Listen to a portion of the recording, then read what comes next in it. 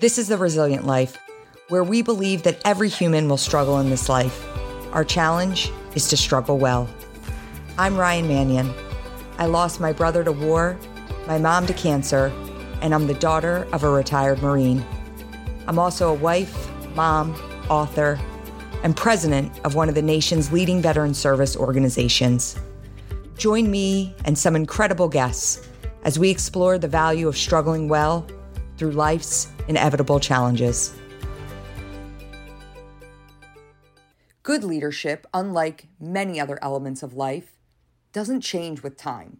If you think about it, a good leader from hundreds of years ago would most likely still be a good leader today. Think George Washington or the war heroes that stood out in some of our greatest conflicts our nation has ever faced. What does evolve about leadership is our understanding of it. Lately, as I've been exploring the concept of leadership, thinking about how I can personally improve my role as president of the Travis Manning Foundation, and how I can convey what I've learned to empower others in our TMF community, I found myself returning to this episode of The Resilient Life with General Joseph Dunford, the 19th Chairman of the Joint Chiefs of Staff and the 36th Commandant of the Marine Corps. As Chairman of the Joint Chiefs, this means General Dunford was the highest-ranking military officer in our country from 2015 through 2019. As our listenership of The Resilient Life has grown since the release of this episode in 2021, I wanted to reshare it to give our new subscribers a chance to learn from General Dunford. Every time I listen to his words, I learn something new. Some of my favorite points he makes here are how you cannot be a great leader if you are only stepping up in one area of your life. For example, you can't be great in your professional life if you're not leading at home. How you cannot be resilient and be alone, and how great leaders are those who know how to take a step back and let others take control of their sphere of influence. I hope you enjoy this episode as much as I do. Without further ado, here's General Dunford. Welcome to another episode of the Resilient Life podcast. Each and every episode, I say I'm excited for the guest coming up, and that rings very true today. But along with being excited to announce today's guest, I'm also very honored. We have today on the program General 19th Chairman of the Joint Chiefs of Staff and the 36th Commandant of the United States Marine Corps, and newly appointed Travis Manning Foundation board member. So we are thrilled to have you, honored to have you, and so excited to talk to you today. Welcome to the Resilient Life podcast, General Dunford. So let's dive right in. I was trying to think about how I wanted to frame out our episode today, and I know that so many people are excited to hear from you. And I really wanted to talk about leadership in the military. And I wanted to focus on that and start with the simple idea of you've accomplished so many things in your career. And I believe that's best demonstrated by your nomination to top military positions by not one, not two, but 3 U.S. presidents. But did you see yourself as a young Marine going that far in your career? Did you see yourself with a career in the Marine Corps? And then secondly, did you ever envision you would become the Commandant of the Marine Corps and the Chairman of the Joint Chiefs?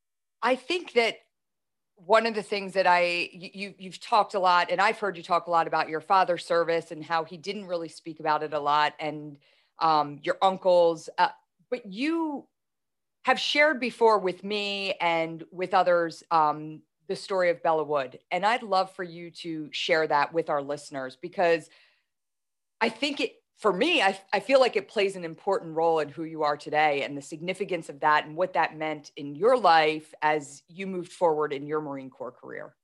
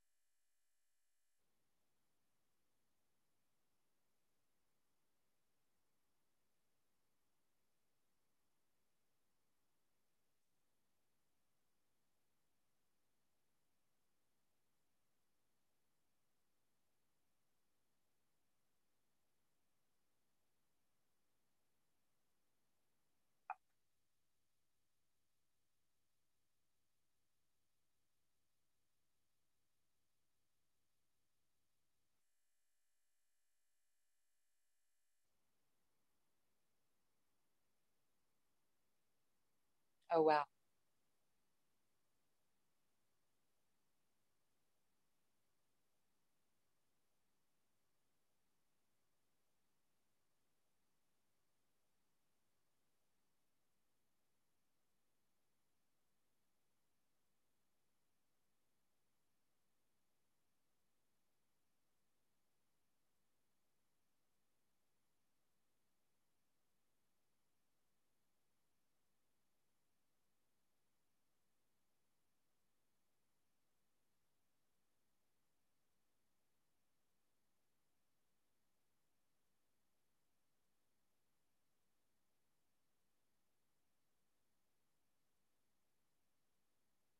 Oh, right. Yeah, that's right.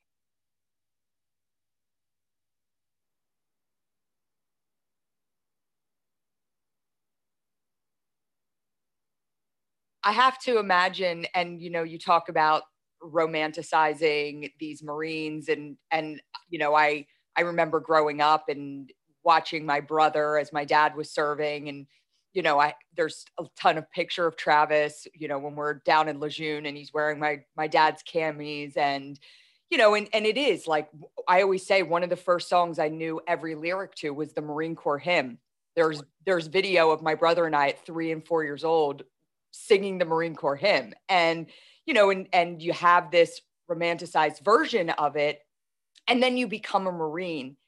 But for you to hold the leadership positions you did in your career, I have to imagine that there were some times where you did a little bit of like pinching yourself, like, oh, I'm the commandant of the Marine Corps, or I'm the chairman of the Joint Chiefs. Did you have those moments?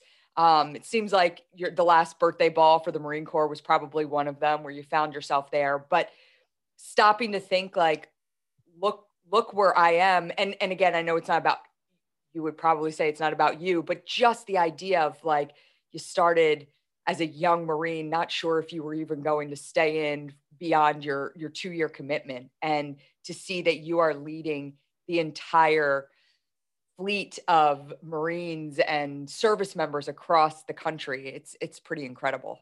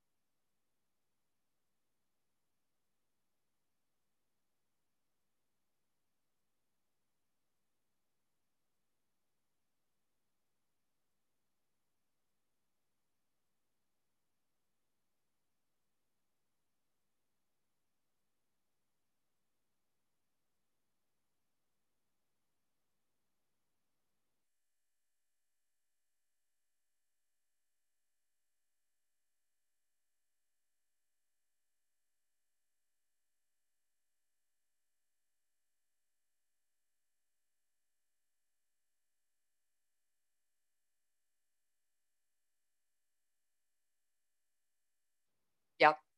What leads me to actually what I wanted to ask you next. What do you think are the most valuable lessons that you learn, not necessarily from being Marine, but from leading other Marines?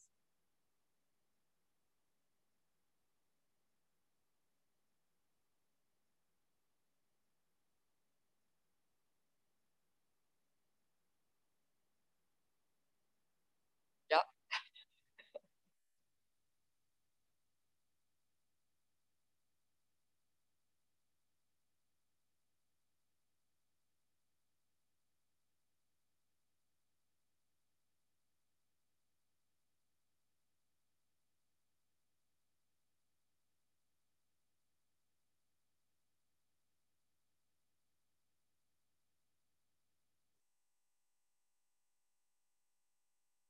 Here it is.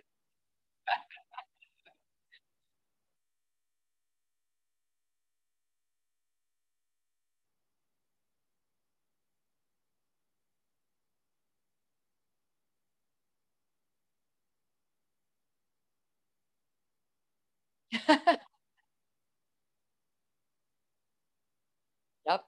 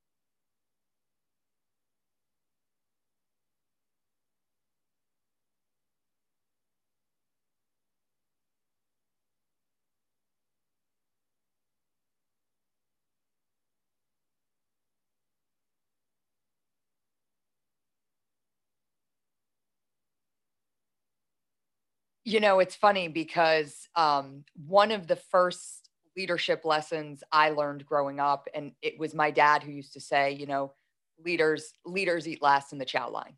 And he, basically you hear it all the time in the military, right? And I remember when we were starting the Travis Manion Foundation, my mom this is at the time we've had maybe 5 or 6 employees, and we were just starting to have titles as opposed to just a group of people working. We started to break it into like, okay, you're in charge of this and you're going to do this. And my mom, we were sitting at the conference room table, and I'll never forget it. And my mom said, no matter what your title is, okay, if you're director of special events or you're the COO, no matter what, none of us are too important to take out the trash.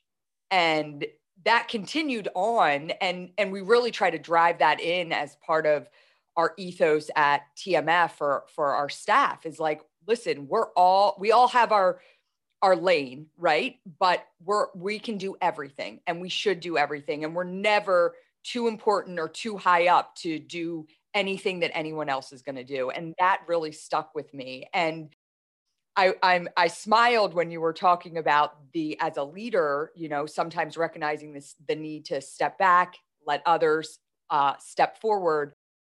So I was invited to go to Travis's high school and talk about him. And so I was putting the presentation together with my dad, and my dad said, I think it's important that while you're talking about Travis, there's so many great examples of leadership and men and women. And I think you want to give a bigger message to these kids. And so I actually pulled some examples of Marines that Travis served with to talk about.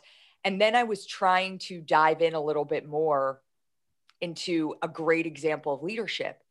And I found the example of George Washington, and that his greatest example of leadership was that he stepped back and said, it's time for me to step back and let others lead. Right. And so that was the example that I shared with the students that day. But I laughed because afterwards the principal came up to me and he said, this was such a fabulous presentation. I'd love to go out to some other schools in the area and see if they'd want to hear it as well. And I said, sure, I'd love to.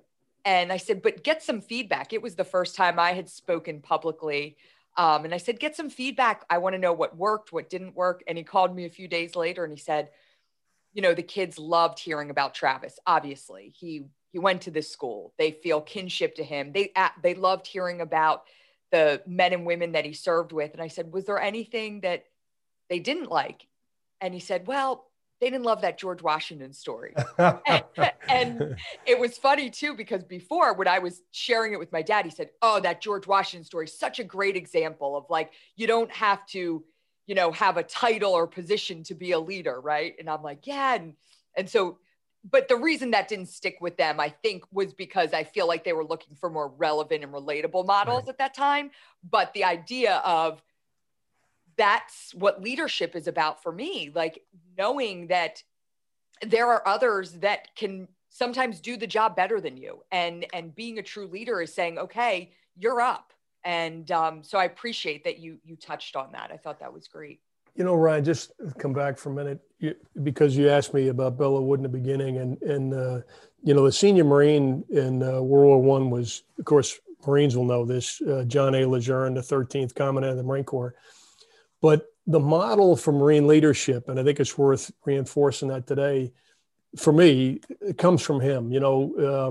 I remember at one point people saying, you can pick the kind of leader you want. Some leaders are authoritative, some are positive and persuasive. And my experience is, no, actually, positive persuasion is the way to lead. And Lejeune describes the relationship between the leaders and led in a way that I think is understandable for everybody. He said, the relationship ought to be that of a teacher to a student, and that of a father to a son, a mother to a daughter, and so forth. So when you talk about being unselfish and leaders eating last, anybody who is a mother, anybody who is a father, anybody who is an older sibling would understand what leadership means. It means taking care of those needs ahead of your own. And so it's not that complicated when you really think about it. And just to the point about stepping back, and again, I think this would resonate with all of us. What I found most frustrating in my life was when somebody told me what to do, and then they hovered over me to tell me how to do it. And we make fun of my dad sometimes. We had to break him of that habit. When I was a kid, I'd want to go out and play ball. And he'd say, Joe, you got to cut the grass before you go out. So I'd go out to the garage, I'd get the lawnmower, I'd start to cut the grass. And then he would come out and watch me cut the grass. And about halfway through it, he would grab the lawnmower from me because he could do it better than me. And I'd stand there watching it. And of course, my reaction was, hey, look, if you're going to cut the grass, why don't you let me go do what I'm going to do, which is go play ball? Why do I even have to be here?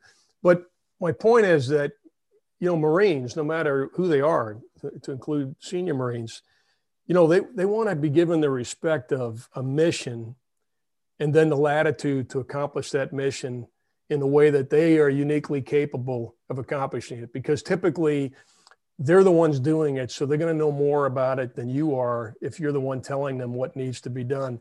And I think in the Marine Corps, in the early days, to be honest with you, that was not a core competency. I feel like my first 10 years in the Marine Corps, we had still a rigid, almost World War II style of people telling you not only what to do, but how to do it.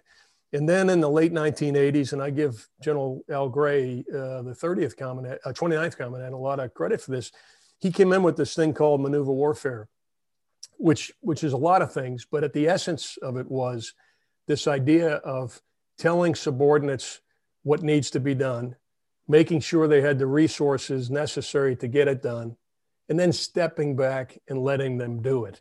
And that's what most Marines, and I would argue most people want, is they want the satisfaction of a purpose associated with the mission and the fact that they got it done. Yes. And again, that makes it, if you step back and think about it, the principles of leadership are actually pretty universal, and the same principles that allow you to be successful as a corporal or a sergeant, or even in the civilian world as a brand new production manager or whatever it is that you may be.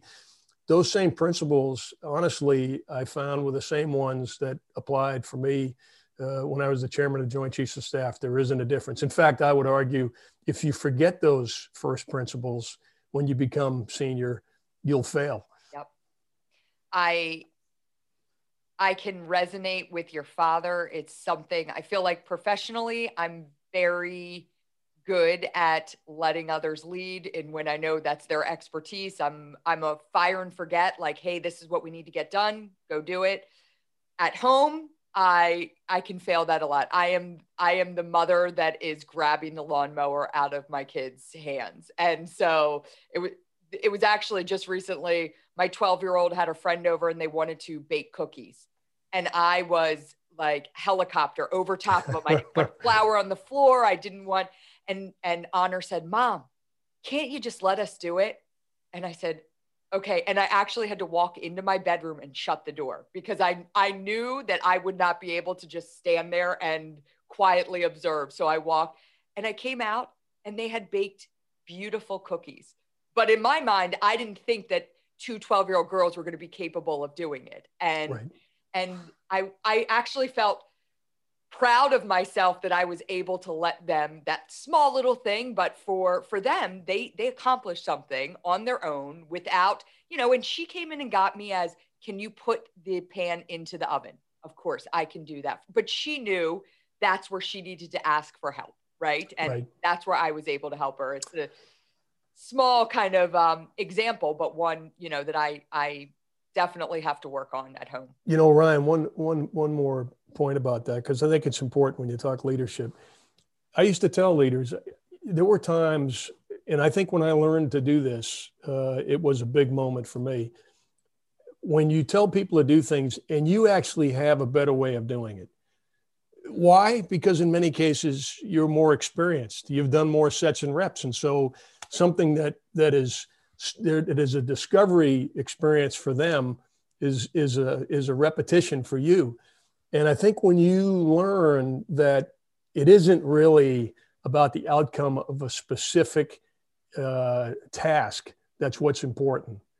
It's over time, giving them the confidence that really sharing that you have the confidence in them that then gives them the confidence in accomplishing that task is that's a deep fight issue, right? That's actually what's strengthening the organization. And that takes a bit of discipline for a leader, to see that something is, I could probably do this better if they did it that way.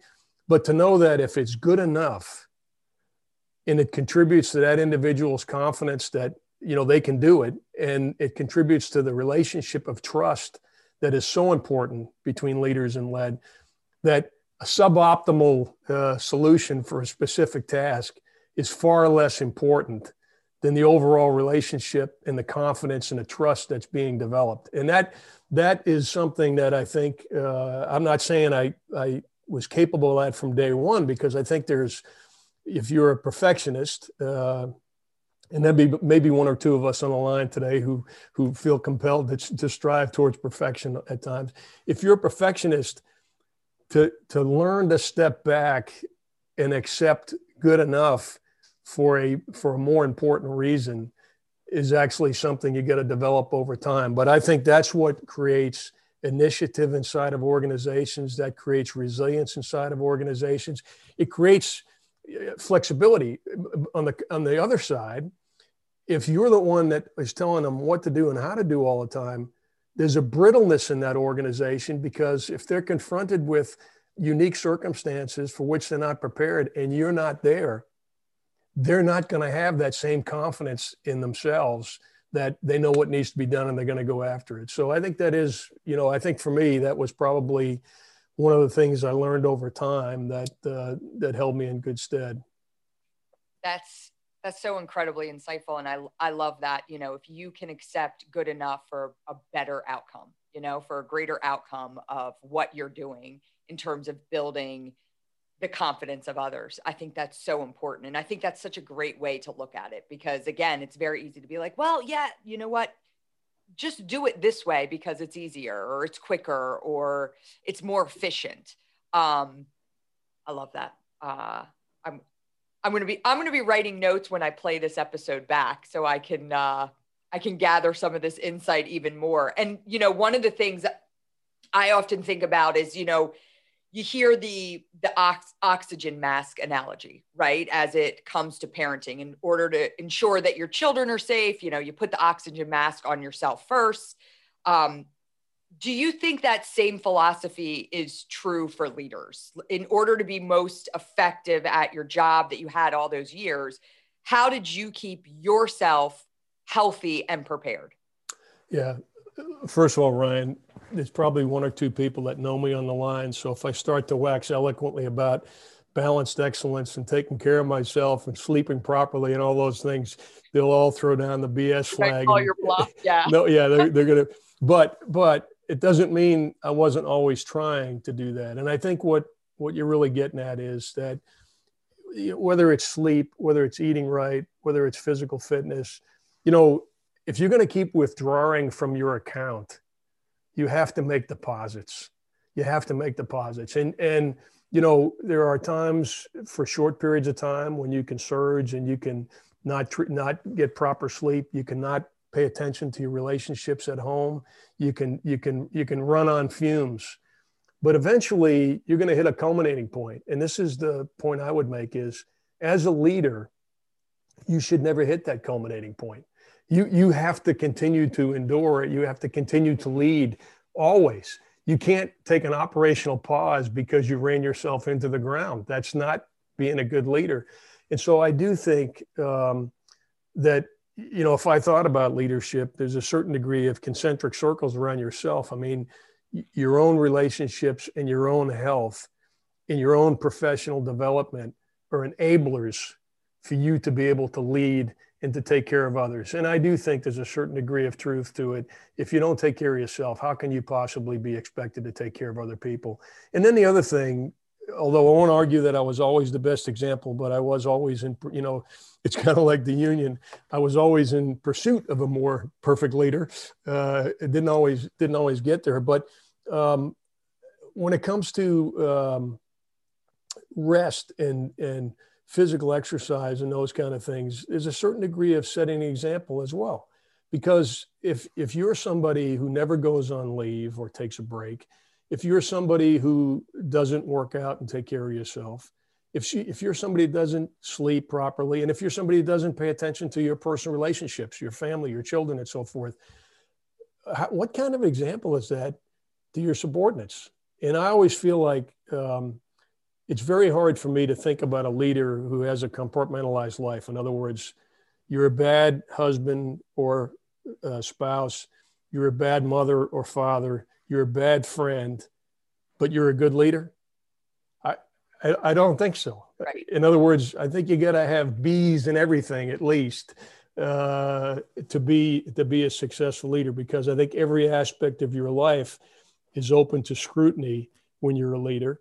And I think particularly if you're in an organization that is like the Marine Corps, where we say, look, you are a representative of the institution 24 hours a day, you're responsible for your people 24 hours a day, then everything about your life, from cashing a check and you put your name on there, what you're saying is there is in fact money in my account, right? I mean, that's what you're saying. So everything that you do has to reflect the values of the institution. Otherwise, people will look at you as a fraud. And I talked earlier about, leaders don't expect you, your subordinates don't expect you to be perfect, but they do expect you to have character. They do expect you to tell the truth. There are certain things that they expect to be always. Performance, there's probably room for, hey, I booted that one. But issues of character, issues of integrity, you don't get do-overs on those. And I think as soon as you violate that, people look at you, and it's going to be very, very hard for you to have the moral high ground and be an effective leader, no matter what walk of life you're in. Was there ever a time where you felt like you experienced a frustrating side of leadership, or in a time where you felt like really you were struggling with leadership? Anything that you can speak to? Good example of, again, it's great to talk about, this is what you need to do to be a leader. These are the things that you need to practice. But like, what about when things get really tough? Where were the times where you were really struggling as a leader?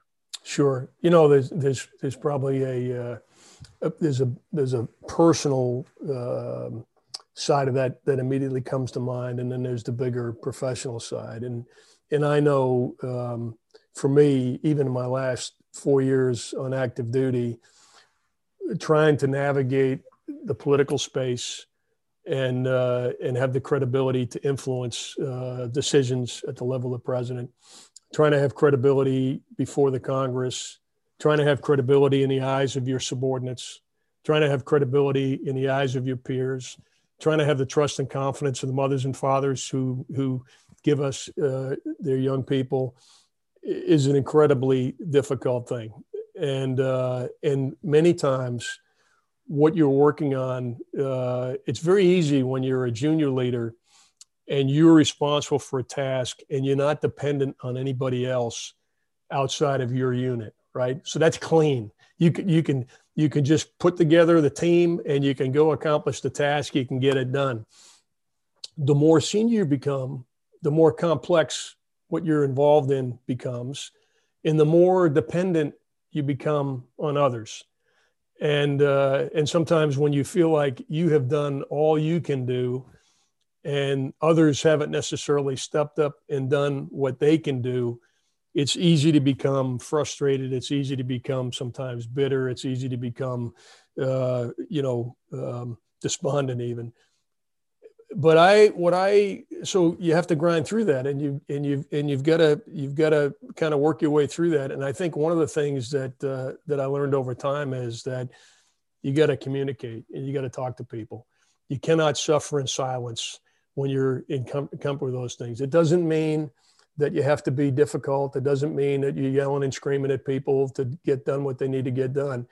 But it does mean having very honest, very candid conversations and productive conversations to get other people to do things, many of whom you're leading by persuasion because you have no authority over them. This is when it really becomes tough as a leader. When you have a wire diagram, so to speak, where you work for me, you know you work for me, I know you work for me, that's pretty clean. It's easy.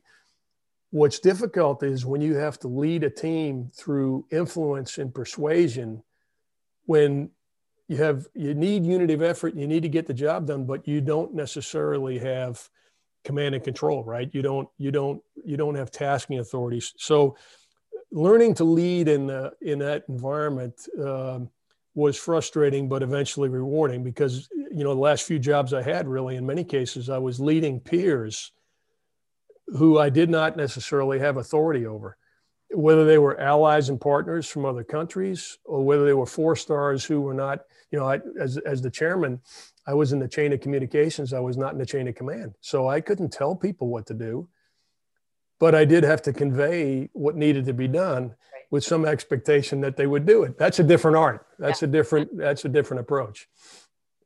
Yeah, definitely. I think that, when you talk about, the different frustrations that can come with a leader, I think that's really important to look at, as you speak of, there are times where you need to lead your peers.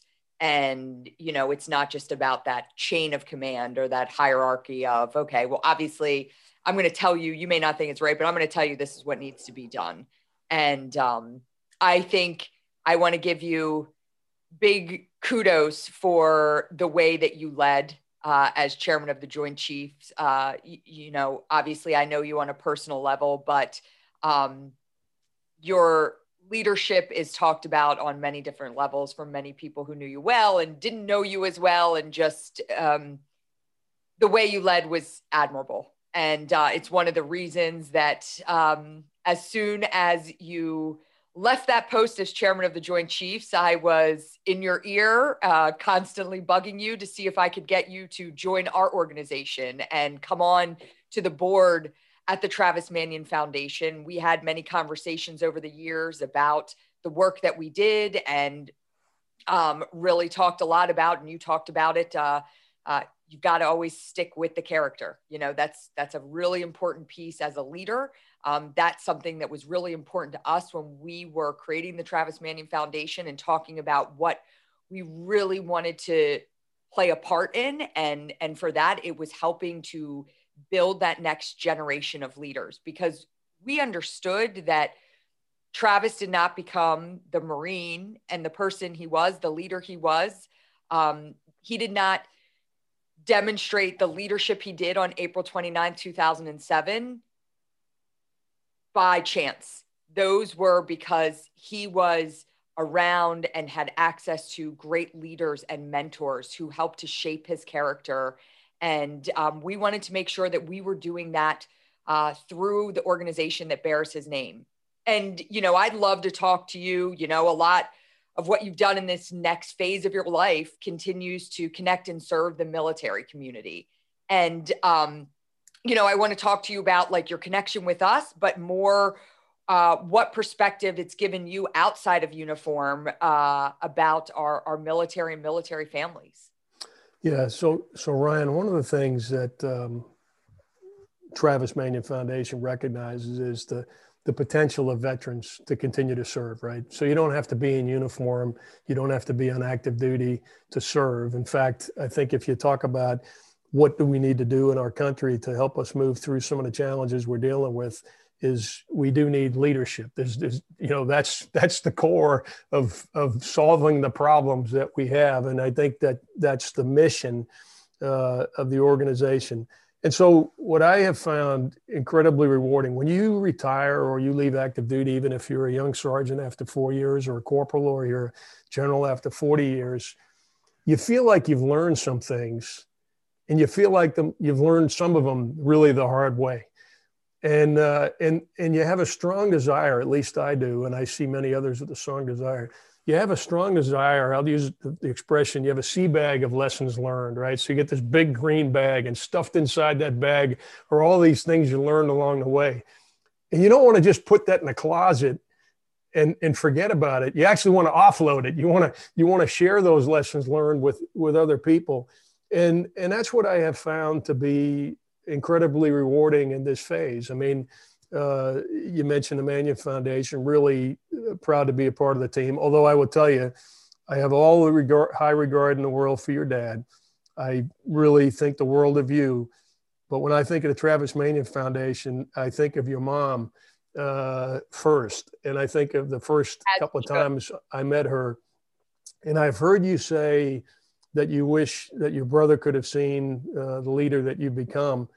When I heard you say that one time, I thought, well, actually, I'd love to have your mother see the leader that you become, because the first couple of times I met her, I stepped back. I said, wow, that is a force of nature. And, you just knew that if she thought something needed to happen, she might suggest it once or twice, but if it wasn't happening, by the third time, she was going to do something that was going to make it happen. Yes. And so when you asked me to be a part of the organization, obviously Travis's DNA is in the organization, but your mom's DNA is in the organization as well. And so it was an easy choice to make, but that's one organization. Another thing I'm doing, in fact, I'll spend some time with them tomorrow, is that, there's probably about 20 U.S. military officers going to school up in the Cambridge area. And so I spend, certainly a few hours a month sharing with them lessons learned on everything from trying to balance, being a family to being a leader, to dealing with great power competition and some of the things I've learned along the way. And that's pretty rewarding. And just before this podcast, I just did a town hall with a bunch of folks in OSD, the Office of Secretary of Defense, that are working industrial policy. And people would say, well, what is that all about?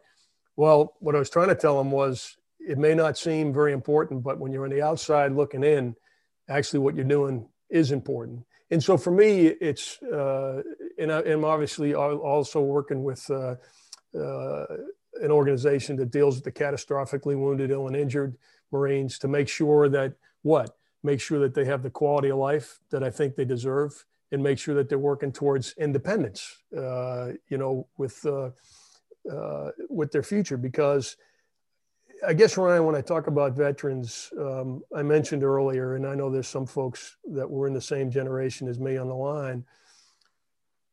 I came in during the post-Vietnam period, and what I do remember growing up was how little regard people had for veterans during that time. And I remember the day that I let people know I was going in the Marine Corps, and many of the reactions were, why are you doing that? In other words, it was not seen as an honorable thing to do. It wasn't seen as a path towards something that was really a contribution to society and so forth. And what I really feel strongly about is that we are in a good place today, and I think Vietnam veterans helped us get there, where veteran service is appreciated, it's recognized, and there are some great organizations that I'm a part of that recognize and support veterans. But I want to make sure that that's true 20 years from now and 25 years from now. And I worry about that. And I think that's okay. In other words, there's times not to be complacent. There's times to be worried about it. There's times not to take things for granted. And we shouldn't take the support that veterans have had over the last couple of years for granted as we move forward. Even recently, we were at about a 75% favorability rating in the Department of Defense a year or 2 years ago. We're down to 56% today. That's how quickly it can change. It changes. And so when I think about veterans, first and foremost, I think about our obligation. You talked about George Washington earlier. The great expression that George Washington gave us is that the willingness of future generations to serve will be determined by how we treat this generation of veterans. He said that about those who fought in the Revolution. It's exactly the point. So if we're going to expect others to do what must be done for our country in the future, then we got to treat those who have made sacrifices for service, in some cases, extraordinary sacrifices for service, ultimate sacrifices. We got to treat them and their families the right way. That's point one. But point two, and it's just as important, is the incredible talent that we have inside the U.S. military. That's what I recognize now, even as I've taken on off the uniform and I'm involved in other things. I realize that I spent my whole adult life around young men and women who really were different, who really did have a sense of purpose, a sense of commitment, a sense of duty that is not normal. And the more that we take advantage of that talent, of that commitment, the better off we're going to be as a country. And I think the best example, the World War II generation came back and by all accounts rebuilt our country. For you and I, some of the school teachers, some of the coaches, some of the people in the community were Vietnam veterans or later. And I think that this generation of veterans that I have been personally privileged to serve with, they have a lot to offer. And that's what's great about TMF is that what we're all about is helping them get to a point where they're in a position to deliver it. Yep. And they can make a difference. Hell, they're doing it every day. That's why I'm talking to you. That's right. I think about that. I was just the other day, I was in DC and I actually was at the Vietnam Memorial. We were filming with USAA for Memorial Day. And it was the first time I remembered being when I lived in the DC area, going on a field trip there. It didn't sink in. It didn't have the same impact. I remember walking by there, but I spent a lot of time just reading those names and watching. And when you get to the point in the wall, it actually shows you the first name. And then right there at the other piece of granite is the first service member that was killed and the last service member that was killed.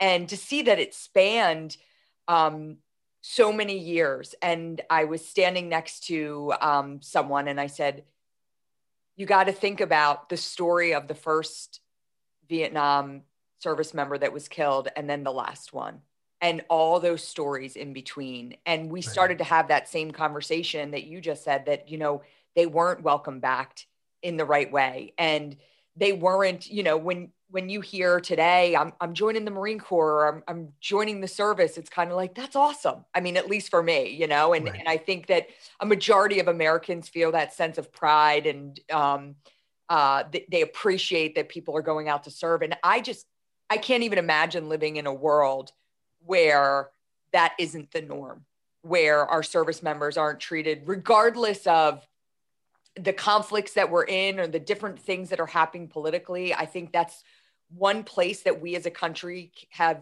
been able in the last several years to come together and appreciate, no matter what, the service of our men and women in uniform. Right. And I, like you, want to make sure that Vietnam was not that long ago. So you see how quickly things can change. And I never want that esteem and honor for our men and women who decide to put on the uniform to go away. So I agree wholeheartedly with you. Ryan, if I could, just on something that you would, this would resonate with you and some others.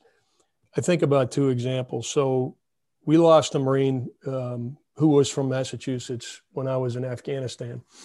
And, you know, it was December 22nd and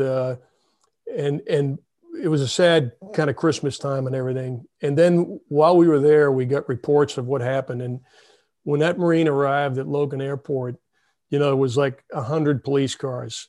And all the way home, the streets were lined, flags were there, signs were there.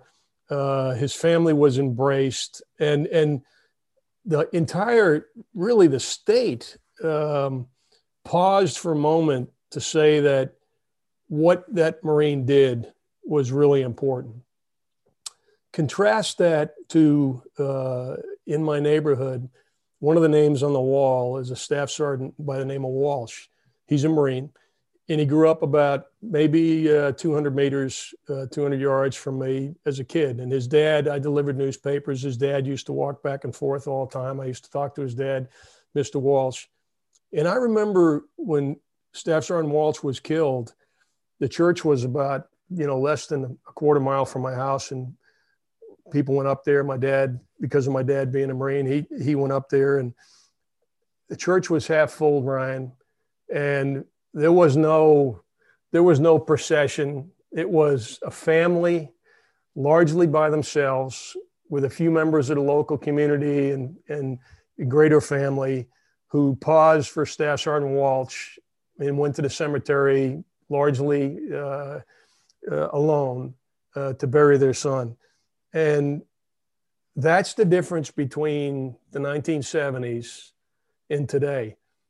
I don't say this to say the sting is any less, the loss is any less profound. No, that's not the point. But the point is that today, the American people realize that whether they support a policy or they don't support a policy, that our country relies on volunteers, men and women who are willing to do something that's greater than themselves, in some cases willing to do things that cause them or their families to experience extraordinary sacrifice. And if nothing else, even when they don't awkwardly know what to say, or they say something that sounds routine, like thank you for your service or something, the point is that our society today recognizes and appreciates service. They recognize and appreciate service. And God help us if we lose that. It's so important. And that's why I think that the kind of organizations that we're a part of, they have to be sustained. This can't be a 2 or 3 years in the wake of OIF or OEF. This has to be, many of these young men and women have made an enduring commitment that's going to affect them for the rest of their lives, or their families, as you well know, for the rest of their lives. Our commitment has to be no less enduring. And that's what this is all about, is we have something, I think, that is good in our society today in terms of appreciation for veterans, but we shouldn't take it for granted. In my case, I think I want to do a small part to try to make sure that it's sustained well beyond, the wars themselves. Well, I think you're doing more than just a small part. I thank you from the bottom of my heart for everything you do, not only for the Travis Manning Foundation, but the other organizations in which you volunteer with and serve on the boards with, and, just for the greater military community. Your leadership is needed still, and you're the perfect example of we still need you. Out of uniform, we still need you. We need your leadership and we need your service to this country. General Dunford, I want to end today with the question I ask every guest as we're closing out the Resilient Life podcast. And that is, what does living a resilient life look like for you? Yeah, look, that is a question I have thought about a little bit. I didn't know you asked that question at the end. I've listened to some of the podcasts, but I don't think I ever got to the last question. What I have learned about resilience is that you can't be resilient and be alone. They're incompatible. They're incompatible. Being resilient is actually when you know that you are going through something and you are with people that are going to help you get through that, then you can be resilient. Sure, most challenges, if you've experienced challenges in the past and you can visualize getting through a challenge, that can be described as optimism. It can be described as, ability to accomplish a task. It can't be described as resilient, because resilient by definition means you came pretty close to being on your butt, right? I mean, things are not good if you had to be resilient. You've been tested. You have been tested. And the thing that I have learned over time is that when you develop personal relationships of trust, when you surround yourself with positive people who you can count on in a pinch, when you know that you're not going to go through something alone, that's being resilient. And it isn't, you could describe all kinds of characteristics and qualities and things you should do to be more resilient. But my own personal example or my own personal experience tells me that when I've felt like I'm part of a team, and of course, I've spent my life, as we talked about, surrounded by people who I think very highly of. And when you're surrounded by people, even in the people like that are in the fund, right? The Travis Manning Foundation, those kind of people, and you're confronted with a challenge and you know that they're with you, how could you do anything but visualize a successful outcome to whatever challenge you're dealing with? And so to me, resilience, certainly there's a personal aspect of it, But a big part of resilience is being a part of a team and knowing you're a part of a team and relying on that team to help you when you need it. Totally.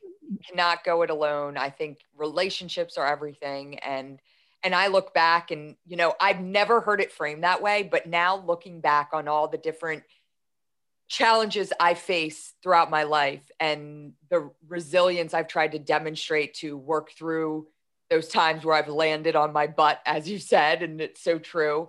I've never moved forward alone. I've always moved forward with a group of people, with a team of people by my side. Incredibly true. You know, Ryan, just last comment, because it really is about TMF. If you think about the men and women that came back from previous wars, and it was a different time and a different social structure, and so they went to the local VFW post to be together. What was that all about? It was about being around people with a shared experience, sometimes not even have to talk about it, just being around them. And then having that sense of community so that, you know, if you needed to paint the house or put up a fence or your car broke down, you had a network that you could count on. Well, we're doing it a different way now, right? It's 2021. And so it's not 1950 and we're not all hanging around at a VFW post. But what we're doing are things like being active in the community, contributing to the community. Who are we doing it with? We're doing it with those people who bring out the best in us.